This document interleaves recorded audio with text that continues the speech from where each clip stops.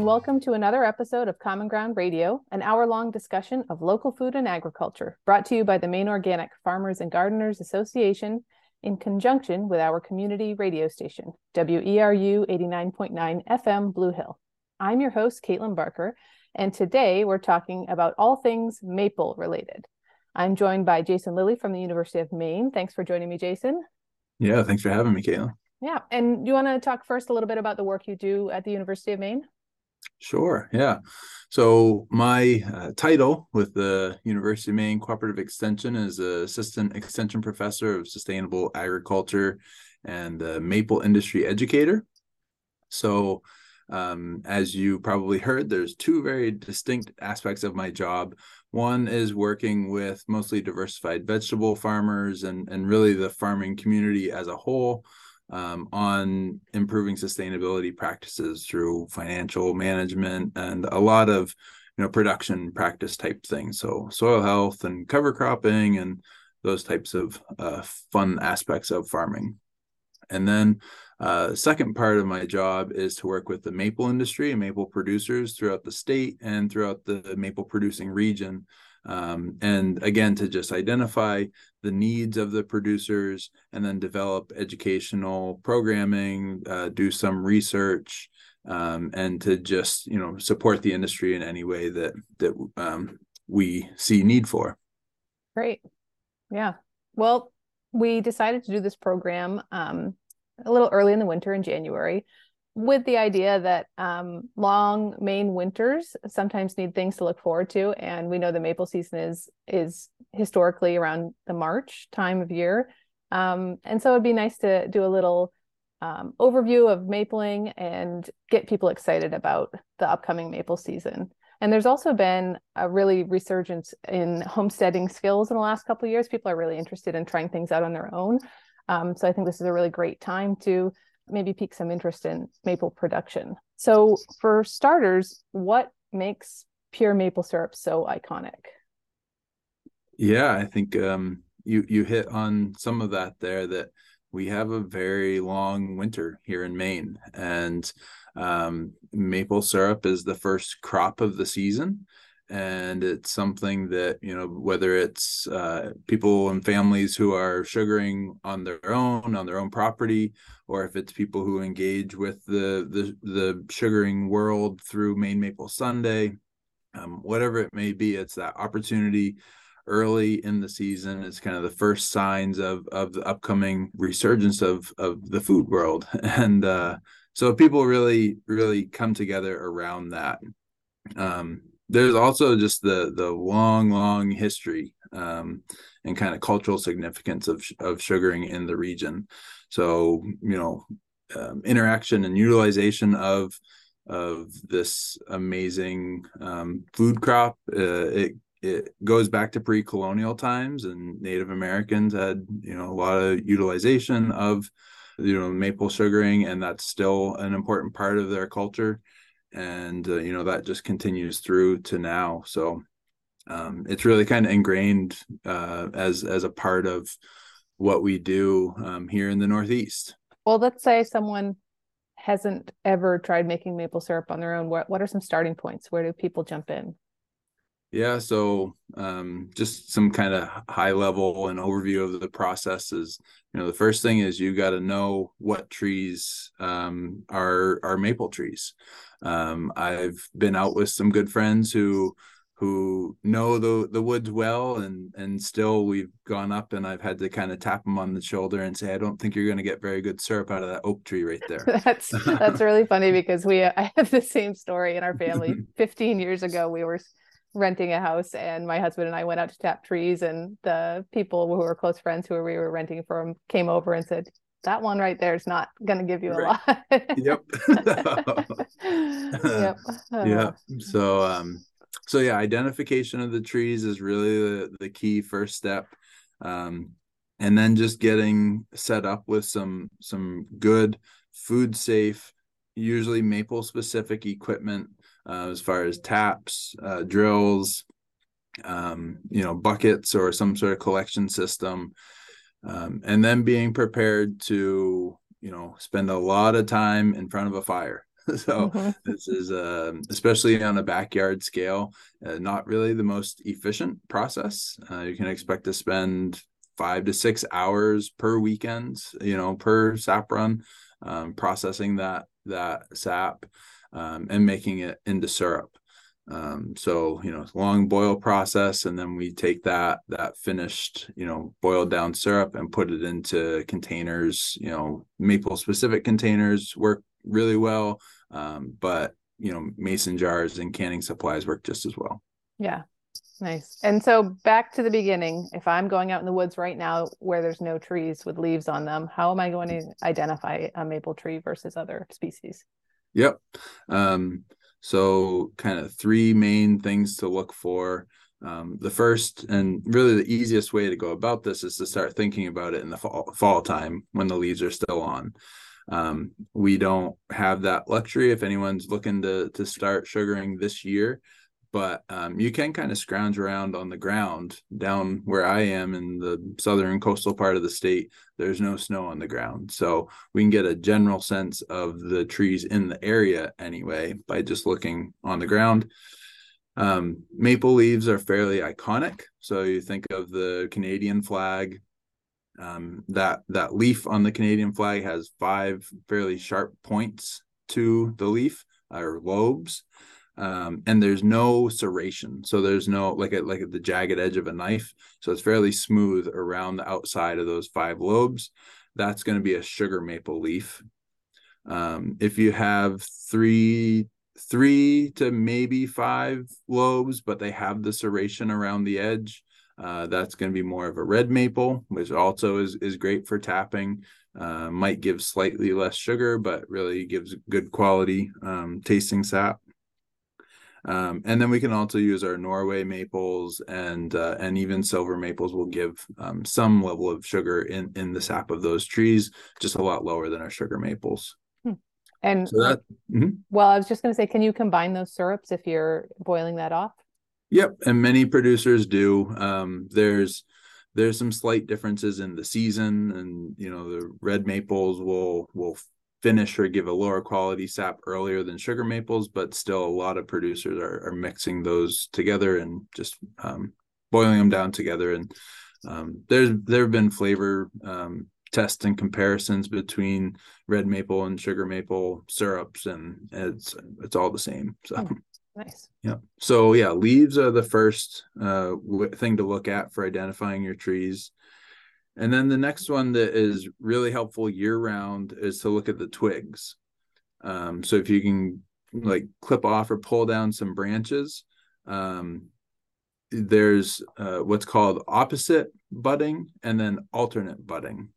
So as you look down the end of the branches, you look down the twigs, you'll see a little kind of swollen area. And on some trees, you'll see a side or a secondary branch that goes off to the left. And then you go down a few inches, one that goes off to the right, go down a few more inches, one goes off to the left. So that's considered alternate branching, and that's not a maple.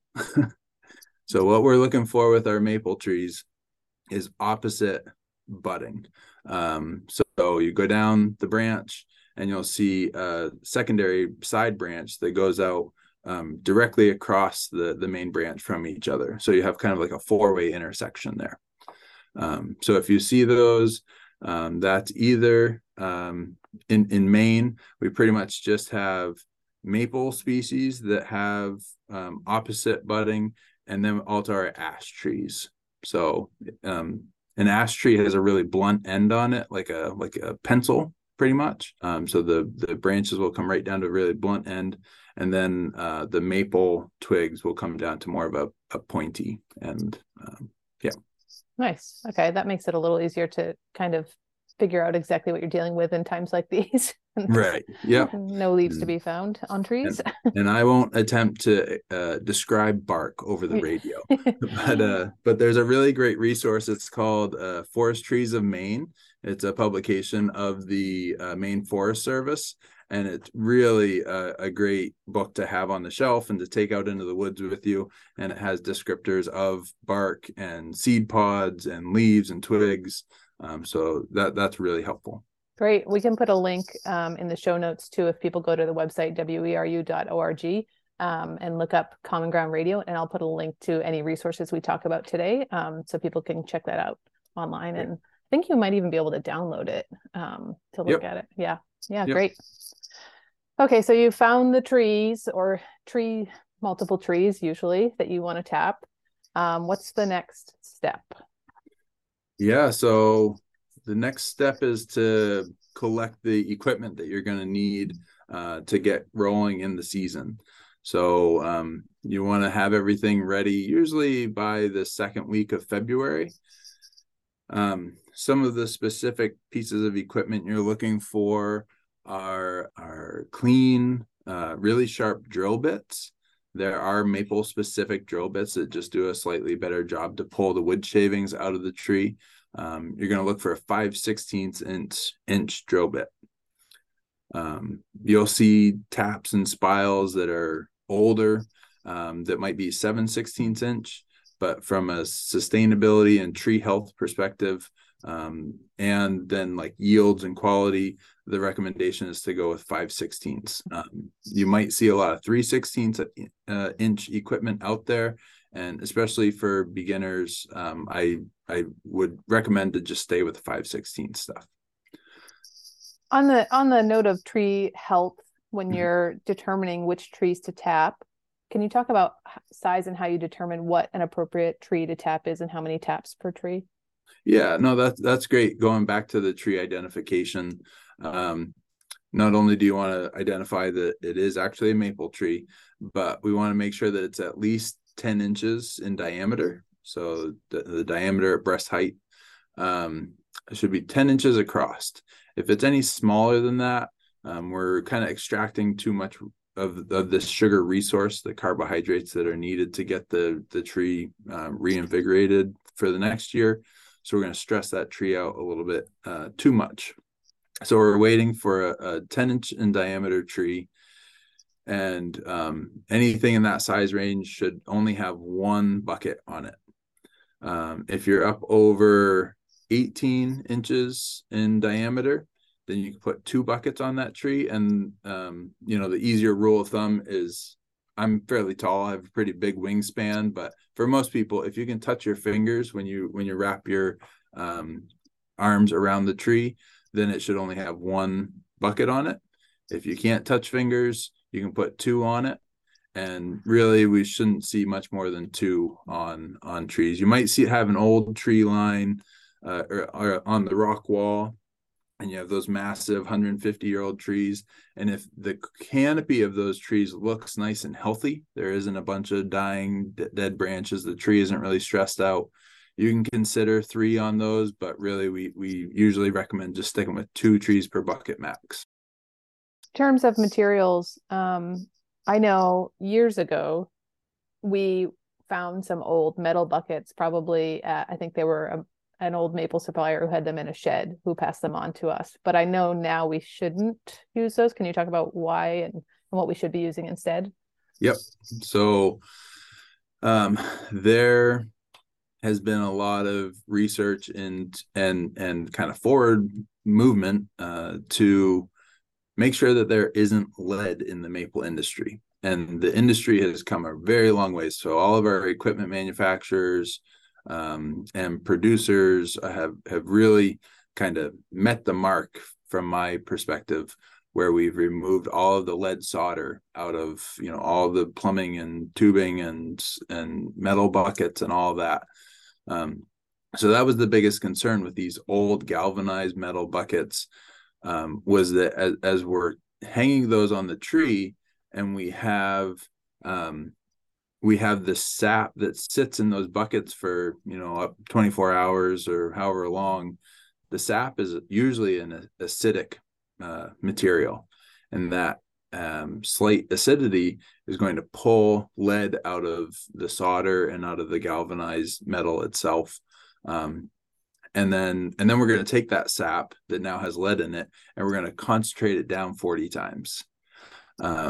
So So that's why we Not really great. recommend, right, not great. Yeah. So we recommend, going with newer products. Aluminum is what the material that most of our new buckets are made out of. But we also have newer technology or a newer product, and they're called SAP bags. So it's a plastic bag with a metal hanger frame. Those work really well. And those bags are pretty heavy duty, so they can be reused if they're washed out really well. And then there's also, tubing systems if you want to get more advanced, and that's all, food safe plastics. And usually those are running down into a collection system that again is a food safe plastic. So we don't want to use a tubing system and dump it into a kitty litter bucket, or even the box store buckets. That's all recycled plastic. We don't know what that plastic originally was, so really want to make sure that it's a food grade container that that sap's running down into. And I think with a quick Google search, we could probably find food safe containers. And I've also heard, like I think you mentioned, Tractor Supply, somebody had seen some food safe containers, and so definitely able to be found in this area if you start looking. Once you've gathered all your materials, how do you determine timing? Like, how do you know when to tap? So your weather app, or the weather person on the news, is really your best friend here. We recommend waiting until at least the middle of February, so if not the end of February, and that varies throughout the state. So a lot of our producers in York County and Cumberland County, they're ready to tap, that first, second week of February. Whereas, or, sometimes the third week, depending on the weather. But then we have other producers up in the Jackman area and up in northern Aroostook County, and they aren't getting their first runs until Maine Maple Sunday, like the third week of March. So it's variable. And but what we're looking for are temperatures that are going to get up into the high 30s and really ideally into the low 40s, and then that are also going to freeze at night. It's the freeze thaw action that is creating kind of pressure differentials within the tree that pull that sap up, and get that movement so that we can collect that sap. And where we're seeing some of those temperature differentials now, but it's not sustained, we shouldn't tap early, right? Like there's a reason not to. Yeah. So especially on bucket systems, the taps that we use for buckets are really highly exposed to the outside environment. And even with tubing systems, if we just have a natural, like, gravity flow tubing system, every time that it freezes back up, the tree actually pulls sap from the tubing or pulls air from the outside ambient environment back into that tap hole. And when that happens, we have microbial life that's floating around in the air, or that's inside our tubing systems, that gets pulled into these little tiny vessels within the tree and start to grow and can block off those vessels so that they don't yield as much sap. So if we go out and tap right now, we're collecting this upcoming weather. The sap that we get over the next few weeks is probably going to be pretty low in sugar content, and there won't be really that much of it. And then we have the contamination that will happen in the tap hole. And then when we get a really good high sugar content sap runs in March, we're going to have contamination and blockage of that, the tap holes. So the tree really knows when it's time to do that push with the higher sugar levels. So even if there is any sap running right now, it's not going to have that level of sugar.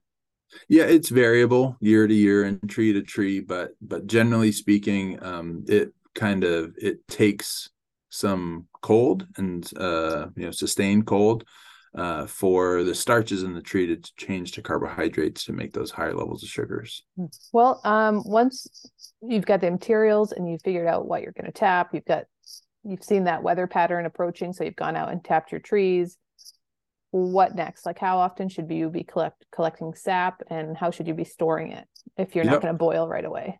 Right. So, well, the tapping process itself is an important one to talk about. So we see that weather, we're going to have those 40-degree days and the freezing nights. It's the end of February. So we want to have either our buckets or our tubing system, our drill with that sharp 5/16 inch drill bit. And I recommend getting like a rubber mallet. So something that's a little softer. And then we can head to the woods. So usually about, chest height or so, you want to drill a hole and keep your drill bit and your drill level. So we don't need to have a hole that's pointed like upward into the tree. And we definitely don't want to drill a hole down into the tree, because then that sap will pool in there. So we want to keep that and go right straight into the tree and go in about 2 inches. Is kind of a sustainable depth to go. And then once the hole is drilled, we want to do a good job to just go straight in, straight back out. If you put a little down pressure, you'll get an oblong hole and get sap leakage. So once that hole is drilled, set your spile or your tap into the hole. And I like to do just 3 taps with the rubber mallet. So it's usually a tink, tink, tunk. And one issue that we see fairly regularly is people really drive those spiles into the tree. And then we get calls and say, well, our sap is leaking all over down the tree. So we went out there and we tapped the spile in even harder. And what they're actually doing is splitting the wood and the bark on the tree so that we don't have a good fit. So you just need, make sure it's set in there, but you don't need to drive it in. So that's those are the basics to tapping themselves. Yep. If you're just tuning in, I'm Caitlin Barker, and this is Common Ground Radio, brought to you by the Maine Organic Farmers and Gardeners Association on WERU 89.9 FM. Today, I'm talking with Jason Lilly from the University of Maine, all about maple production. So once you've got your trees tapped, you need to collect your sap, right? Yep. Assuming there's a nice flow on. Right. So yeah, it's a good idea to have a few taps that are fairly close to the house, so you can check them. And because sometimes we might get a 38-degree day, but it was windy and or the roots are still really frozen. There's a lot of frost in the ground still, and you might not get hardly any sap yield, even though it's warmer. So you want to have a good sense of when it's actually running. And when it is running, you need to check it daily. Sap is 1.5 to 2.5% sugar, roughly. And so that makes it a pretty ideal growth medium for yeast and back, so you can get some good fermentation that happens in the sap if you let it sit for too long. So it's a good idea to be out there and collect the sap whenever it's going to run. And then like for most people who are going to boil sap in the backyard, they're going to collect it until the weekend when they have a nice long period of time that they can get people together and have a boil. So if you're going to be storing sap, the best way to do it is to, put it in a barrel on the north side of a building. So it's fully shaded, and hopefully we have snow, and you can pile snow right up against that barrel and keep it just as cold as you can. And, really try to prevent any of that microbial growth from happening as much as possible. So that's really the key thing. We say kind of like treat sap just like you would milk to keep it from going bad, because boiled, processed sour sap makes a pretty sour, unpleasant syrup. So yeah, that doesn't sound good. Yep. So what are some options for a boiling setup for a home maple make producer? Yeah. So the first time I boiled on my own, I had an 8-gallon lobster pot, and I burnt through a lot of propane to make 3 quarts of syrup. And if you kind of think about it, what we're trying to do is go from, say, 40 gallons of liquid to 1 gallon of finished syrup. So that's kind of our average ratio, 40 to 1, which means we have to boil off 39 gallons of water. So the most efficient way to get that water to leave the system is to have a lot of surface area. So on a home scale, really the best way to go about it is to get some catering pans. So kind of like you'd put over a double boiler if you're going through a buffet line kind of thing. And I recommend to get 3 of those and keep the level of the sap that's in each of those pans at maybe 2 inches. If you get too low, you can burn the pans, and that's a mess, and nobody wants that. And if you get too high, you lose your efficiency. So if you have 3 pans, you can, start it all at the same time, fill all 3 pans to 2 inches. But as that starts to boil down, take the more concentrated stuff and continue to move it towards the pan over the higher heat. And that will just make it so that you're not diluting one product. You're always concentrating as you move down the line. So you're literally like ladling syrup from one hotel pan into the next as it gets lower, and then filling up that first one again with fresh sap. Yep. Okay. Yep. And another thing to just make sure that you're maintaining that boil as much as possible is we can have what we call a preheater. So it might just be a very well washed out coffee can or some sort of a pot or a pan, and leave that next to the fire or over the heat source so that the cold sap gets warmed up to almost a boil before it hits your catering pans. So you're not killing that boil as soon as the cold sap hits it. Mm-hmm. So it's all about just efficiency, making sure you have a continuous heat source and try to maintain that high, really rapid boil as much as possible. And then let's see. The next thing about boiling is that pretty much it's mostly guaranteed that as soon as you turn around, something bad is going to happen. So a boil over is really common, especially as you start to get towards the end of the boil, when it starts to get more concentrated. So there are various forms of defoamer that are used. So you don't have to, remove the pan from the fire. You can have products, most organic commercial producers are using a vegetable oil or like a saffron oil. Dairy products are not recommended because of allergy concerns, but if you are just making it for your own family, using butter is a really great option. It really adds a lot to the flavor, and you're not using a lot of any of these. It's like a drop when you start to see the foam rising, or maybe a little scoop of butter, again, when you see the foam rising. And with these organic types of defoamers, it takes a few seconds. So don't freak out and put a whole stick in there. Yeah. But just keep might not be that bad a thing. Exactly right. If you like butter and maple syrup. Yep. But yeah, I see what you're saying. I mean, I had heard in the past of like pork fat being used and that being problematic for people who might be vegetarian and not realize that. So yeah, the vegetable oil, I guess, makes sense. Yeah. Especially if the pork fat's been hanging there for like a month. Yeah. Yeah. Okay, so how about the actual like boiling setup? I've seen some made with cinder blocks, and some like oil cans. What's maybe the most economical option for a home maple producer? Yeah. So maybe I'll try to go through the spectrum.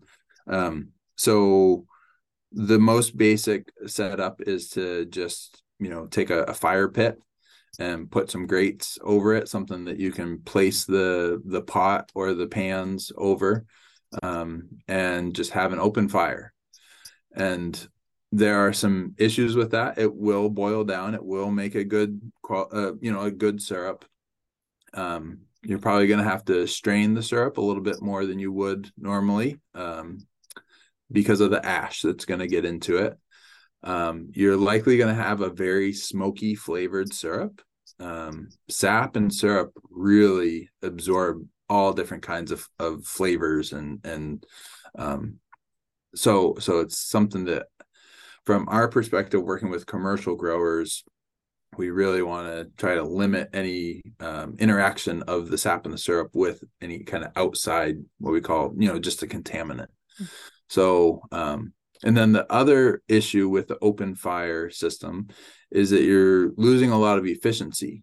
You have heat that's just leaving the system, so you're going to go through a lot more firewood, and that sap is, likely getting less of the heat, so it's going to boil a little bit less efficiently than if that was closed in a little bit more. So to improve that system, there are some nice cinder block setups. There's some images that you can find, kind of Google a cinder block evaporator, and I think I bought 40 blocks when I built mine. And you can just put like sand or blocks in the middle, and then you build up, I think it's 3 cinder blocks high, and make sure that as you're doing this, you're leveling everything up pretty good, because you want your pans to be nice and level. You don't want all that sap to run to one side, so it's thinner on one side, more likely to burn up there. But you're working on enclosing 3 sides of your firebox. So all that heat that's coming off your firewood is going to go right up under the pans. You can even use the 8x8, the square blocks, and stack those up in the back, so you can make a little chimney to get some of the smoke and ash away from the pans. And you can also get some good draft, so you're going to have a higher amount of heat, because there's oxygen being pulled over that fire due to the draw of the chimney. So all that is really beneficial. And again, you're going back to what we just described of the 3 catering pans setup, where you're moving them from kind of the front, where you're feeding the wood into the fire. That's your less concentrated, and where you're going to have more heat back towards the chimney, that's where your more concentrated syrup will be. So there are other systems that you can buy. There are some welders in the state who are, tied into the maple industry, and they take 55-gallon drums and kind of cut the top off of those. And the drum is just a firebox, but the way that they're cut out, you can easily set in either catering pans, or they might have their own specialized pan that fits over the top of that. And then you can start to like increase in money and quality and efficiency of the evaporators as you go up from that point. So I have a friend with a designated, cast iron firebox with a, specialized 2-foot by 3-foot, evaporator pan that sits on top of that with the chimney and all that. And then again, you can go up in price from there. Yeah, it's like fun hobbies that tend to evolve that way. Yep, absolutely. They can take as much money as you want to put into them. Right. So as the maple syrup continues boiling and you're getting closer to a finished product, what do you need to be thinking about? Like, what do you need to do with that product?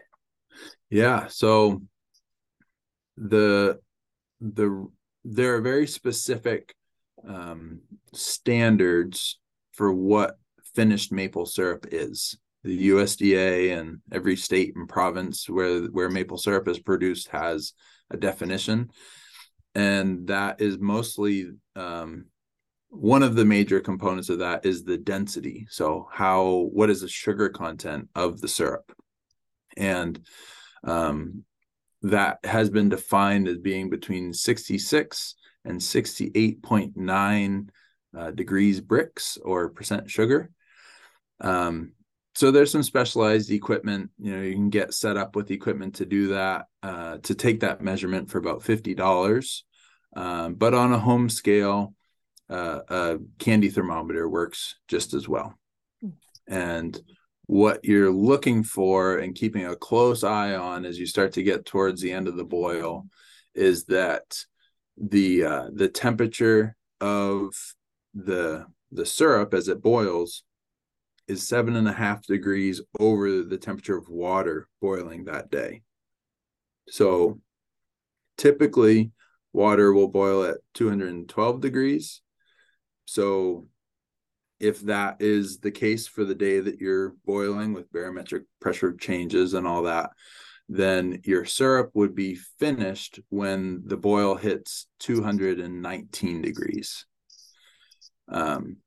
So that can happen quickly. Like you can boil at 212 degrees for 5.5 hours. And then in the course of, 15 minutes or so, you can jump up pretty quick. So what a lot of folks will do is they start to see that come up. They hit that 217 or 215, and then take it off and put it in a smaller pan, because you're going to have a lot smaller volume at that point. And you can take it into the kitchen and finish it off in a more controlled environment instead of like dealing with that giant flame under a big unwieldy pan. Yeah. And you're only boiling for a small amount of time after. So it's not like you're going to fill your house with 39 gallons of steam at that point. Yeah. Exactly. Right. Yeah. My, the first commercial operation that I sugared at, the owner, his first season of sugaring was in his mother's kitchen. And after all of her wallpaper peeled off of the walls and he almost got kicked out of the house, he decided he was going to build his own designated sugar house. Smart. Yep. Yeah. How do we store finished maple syrup? And I think we need to strain it too, right? Yeah. So there are a few ways to strain it when you hit your appropriate density. One is to just use a cheesecloth and fold that over, get several layers, and put it down into, like the red kind of splash guard that you use for filling tomato jars, and run the syrup through there.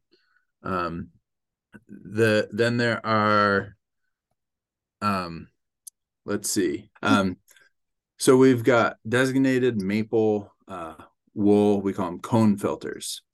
And you can get these at any maple supply store or online. A lot of our local hardware stores will have these too. And you have to hang these over a heat-resistant bucket or pail. And what they do is just strain out any of the impurities. So in the process of boiling, you're going to have what we call sugar sands, and they're essentially just calcium or minerals that settle out through the evaporation process. And if you pour those into your container before straining them out, it will look like this kind of gray, gunky, and it can be kind of gritty, this layer that forms on the bottom of your jars. So it's not dangerous. It's not bad for you. It just doesn't look great, and it doesn't have the mouthfeel is kind of weird. So that's why we use these cone filters to get that out. And if you're starting to scale up and you're going to do a little bit more production and want to stick with the cone filters, it's important to filter when it's hot. And also it's worth investing in pre-filters, and these just slide down into the cone filter. And as it starts to get gunked up, you can just pull that inner filter out and continue to go, as opposed to having to start over from scratch after it gets too dirty. If you're just tuning in, you're listening to Common Ground Radio, brought to you by the Maine Organic Farmers and Gardeners Association on WERU 89.9 FM. I'm your host, Caitlin Barker, and today we're talking all things maple with Jason Lilly from the University of Maine. So we've gone through the process of collecting the sap after tapping the trees and boiling it down and straining it, and now I just want to bottle it up and have it for a long time. What do I need to do to bottle it up? Do I need to can it like a traditional product? Right. So I get that question a lot, and people are usually very relieved to hear that we don't need to go through a 45-minute hot water bath. If you think of what this product is, it is, sap that's been boiled for a long time. So it's good and sterile when it comes off of the evaporator. When we filter it, we put it through the filter, and it should be up over 185 degrees or so when it goes through the filter. And then it will probably cool down through the filtration process. So you want to get that thermometer in there and maybe bring it back up to 185. But don't go over that, because you'll get more sugar sand that will settle out. So bring it back up to 185, pour it into your clean, hopefully new container, and put the lid on it. That is, sometimes people will turn it upside down briefly, but for the most part, once that cools down, it will get a good seal on the lid, and it should be shelf stable once it cools from that point. So that is definitely good news for someone who is used to a whole water bath procedure when they're canning something. That's a lot easier. Yeah, especially after you've sat around a fire for 5 or 6 hours, you don't want to do it for another 45 minutes. So. No, definitely not. Definitely not. So once you've done your last boil of the season, what are some steps people need to take regarding like the maple equipment, the taps and the trees? What do we need to be doing? Yeah. So the number one thing that is really important, we're utilizing a resource in the woods. We want to make sure that we take care of our trees as best as possible. And something that does get neglected is that sometimes taps will get left in the tree until the next season. But that's kind of like leaving a Band-Aid over a wound for too long. You don't give it the opportunity to just get airflow and to heal over properly. So it's really important, as soon as that season's done, go out and pop all those taps out of the tree. You don't need to put anything over or in the holes. Just let the exposure to the air allow that tree to callus over and heal up nice and quickly. So that's a big one. Also, a lot of people will take, they're just tired of sugaring. They just want to move on. The garden's getting going at that point. So they just throw things in the corner of the shed and say, I'll come back to it next year. But, it's really best for like a pest prevention, and also just general sanitization, to clean all those buckets or tubing and spiles, and clean all that stuff as well as you can right off the bat.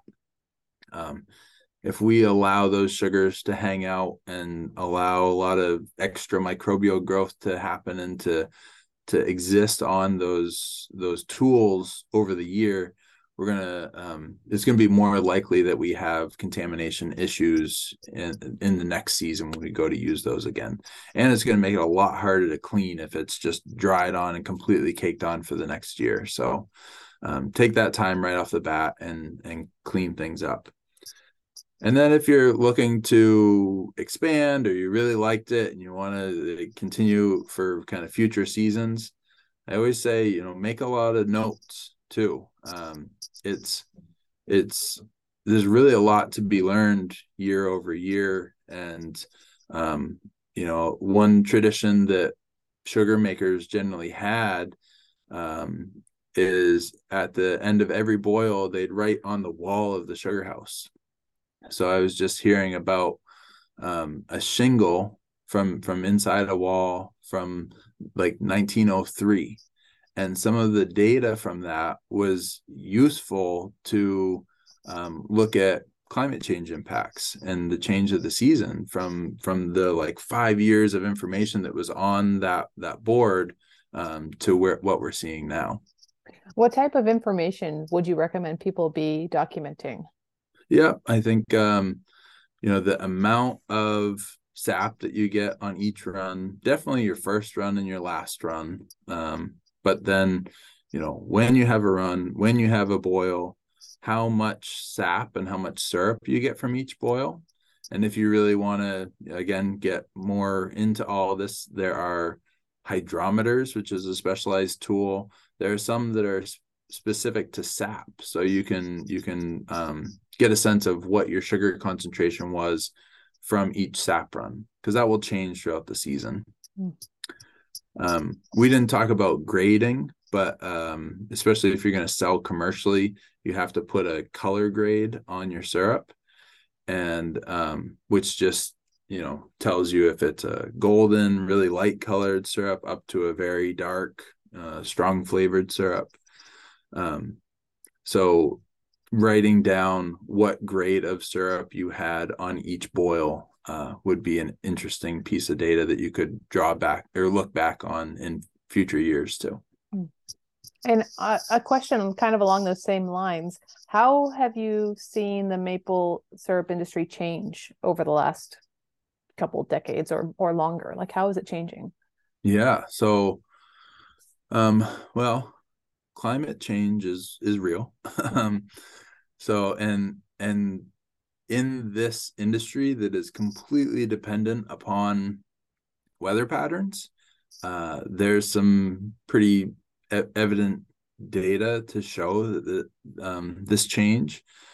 There was some work done at the University of Vermont, who has a very active maple research center, the Proctor Maple Research Center, and looking at data and season duration from the mid 60s up until about 2014 or so is when the data that they assessed, and they saw, especially in states that are further south like Massachusetts, they have lost about 8 days in the duration of their season.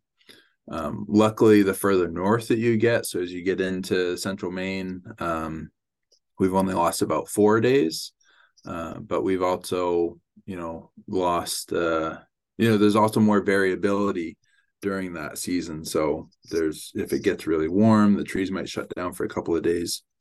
So we're seeing definite changes that are concerning for the overall health of the trees when we have droughts and flooding from our really intense rainstorms.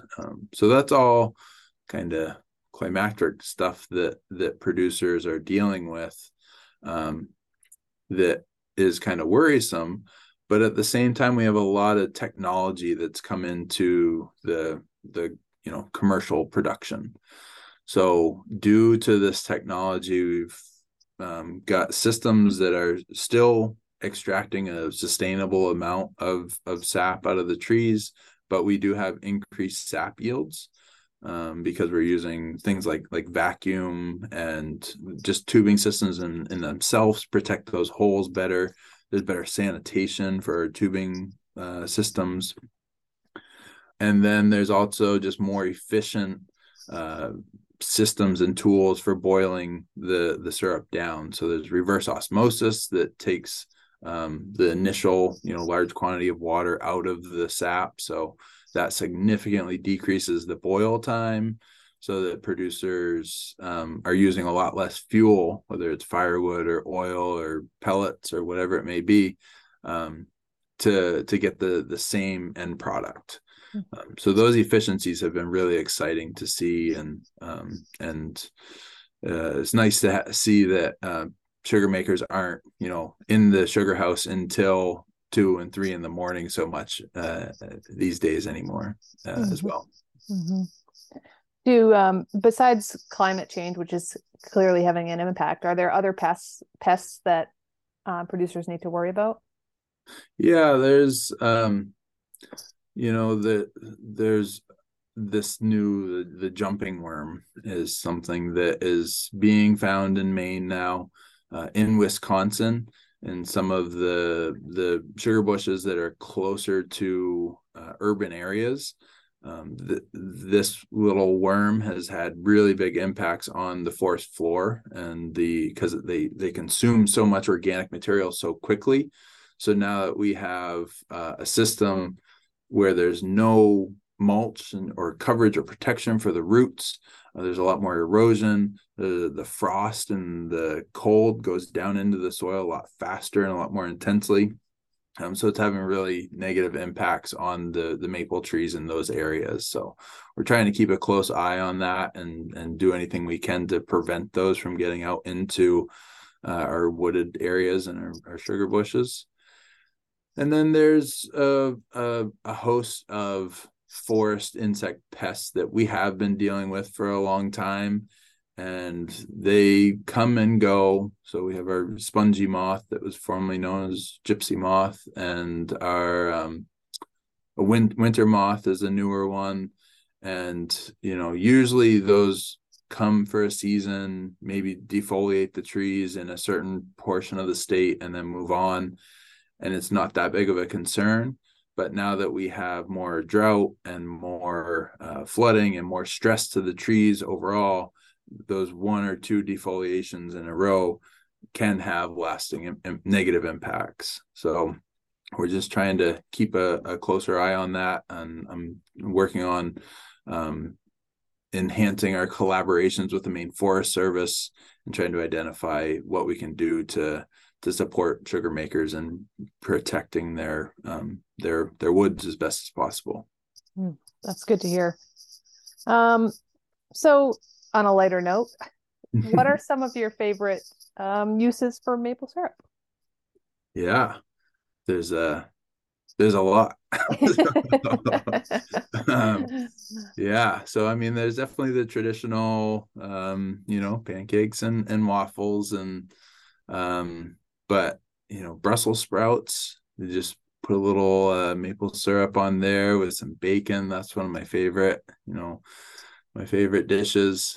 We go through a lot of salad dressing in my house, so maple, soy, and the whole seed, or like a Dijon mustard mixed together. That's really, really nice mix for a meat marinade or as a salad dressing. And then I'm kind of a sucker for a little bourbon with some maple, and then maybe a little cherry in there as well. That's hilarious, because that's right up my alley. My family will tell you I'm the first one to eat all of the brassicas in our house. I'm a big fan, so I love Brussels sprouts. I do a dressing like that too. I do like a maple balsamic dressing with a little mustard. And I'm a big bourbon drinker. Nice. So that sounds delicious. Yeah, all those. I tend to feel like I have to be like, it's really precious once you know that time and effort that goes into making maple syrup. Right. It's hard for me to feel okay with using it in a recipe that calls for half a cup or something like that. Yeah. But it's also so delicious. So yeah, we treat it carefully around here, but we also really, really love it. Yep. It's a valuable product that a lot of love goes into the creation of it, but it really adds a lot to any dish that it's used in, and it's worth splurging a little. So absolutely, and supporting local maple producers if you're not making it on your own. And it also is really, for us, a social event. It's like welcoming spring. We have friends who usually do a boiling day, at least one like community boiling day, where we go, and it's a day of kids running around outside and sap boiling all day and standing around the fire to get warm, and then working on projects and stuff. So it really it's more than just making maple syrup. Right. Right. Absolutely. There's a lot of culture and community around it. So as you said, it's definitely more than just a food product. Mm-hmm. And if you haven't ever gone to a tap on a tree and tasted it coming right out, or your kids haven't, that's something to put on your list. I mean, that's classic Maine childhood, is Right. going out to the trees and trying the sap, which tastes kind of like water when you're a kid, but Right. it's still fun. Well, thank you so much for joining me today. Like I mentioned, I'll put all the resources in the show notes. So if people have any questions, are there any other resources you want to point our listeners to? Yeah, so I maintain the University of Maine Cooperative Extension maple syrup resource page, and there's a whole tab on there for backyard sugar making.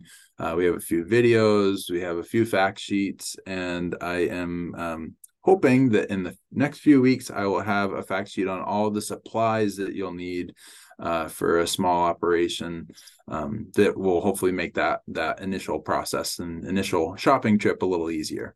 Mm-hmm. Great. And I know MOFGA has some resources if you go on our website.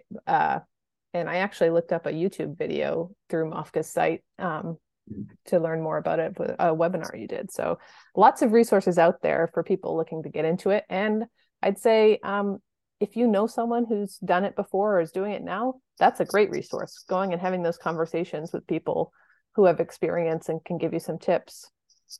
Certainly a good thing. That's definitely one thing about the sugaring industry, is people are really excited about it and really excited to share about it. So definitely go knock on your neighbor sugar maker's door, go visit them the week after Maine Maple Sunday, Yeah. and pick their brain about all that. And also that's why I'm here. So if anyone has questions, feel free to give me a shout. I'm in the Cumberland County Cooperative Extension Office, and always happy to talk to folks about their sugaring enterprises. Great. Thank you so much. I'll put your contact info in those show notes too. So great. Common Ground Radio is a production of the Maine Organic Farmers and Gardeners Association in conjunction with WERU. I'd like to thank my co-host Holly Cedarholm, who isn't here today, and also our co-worker Claire Boland, who produces the show.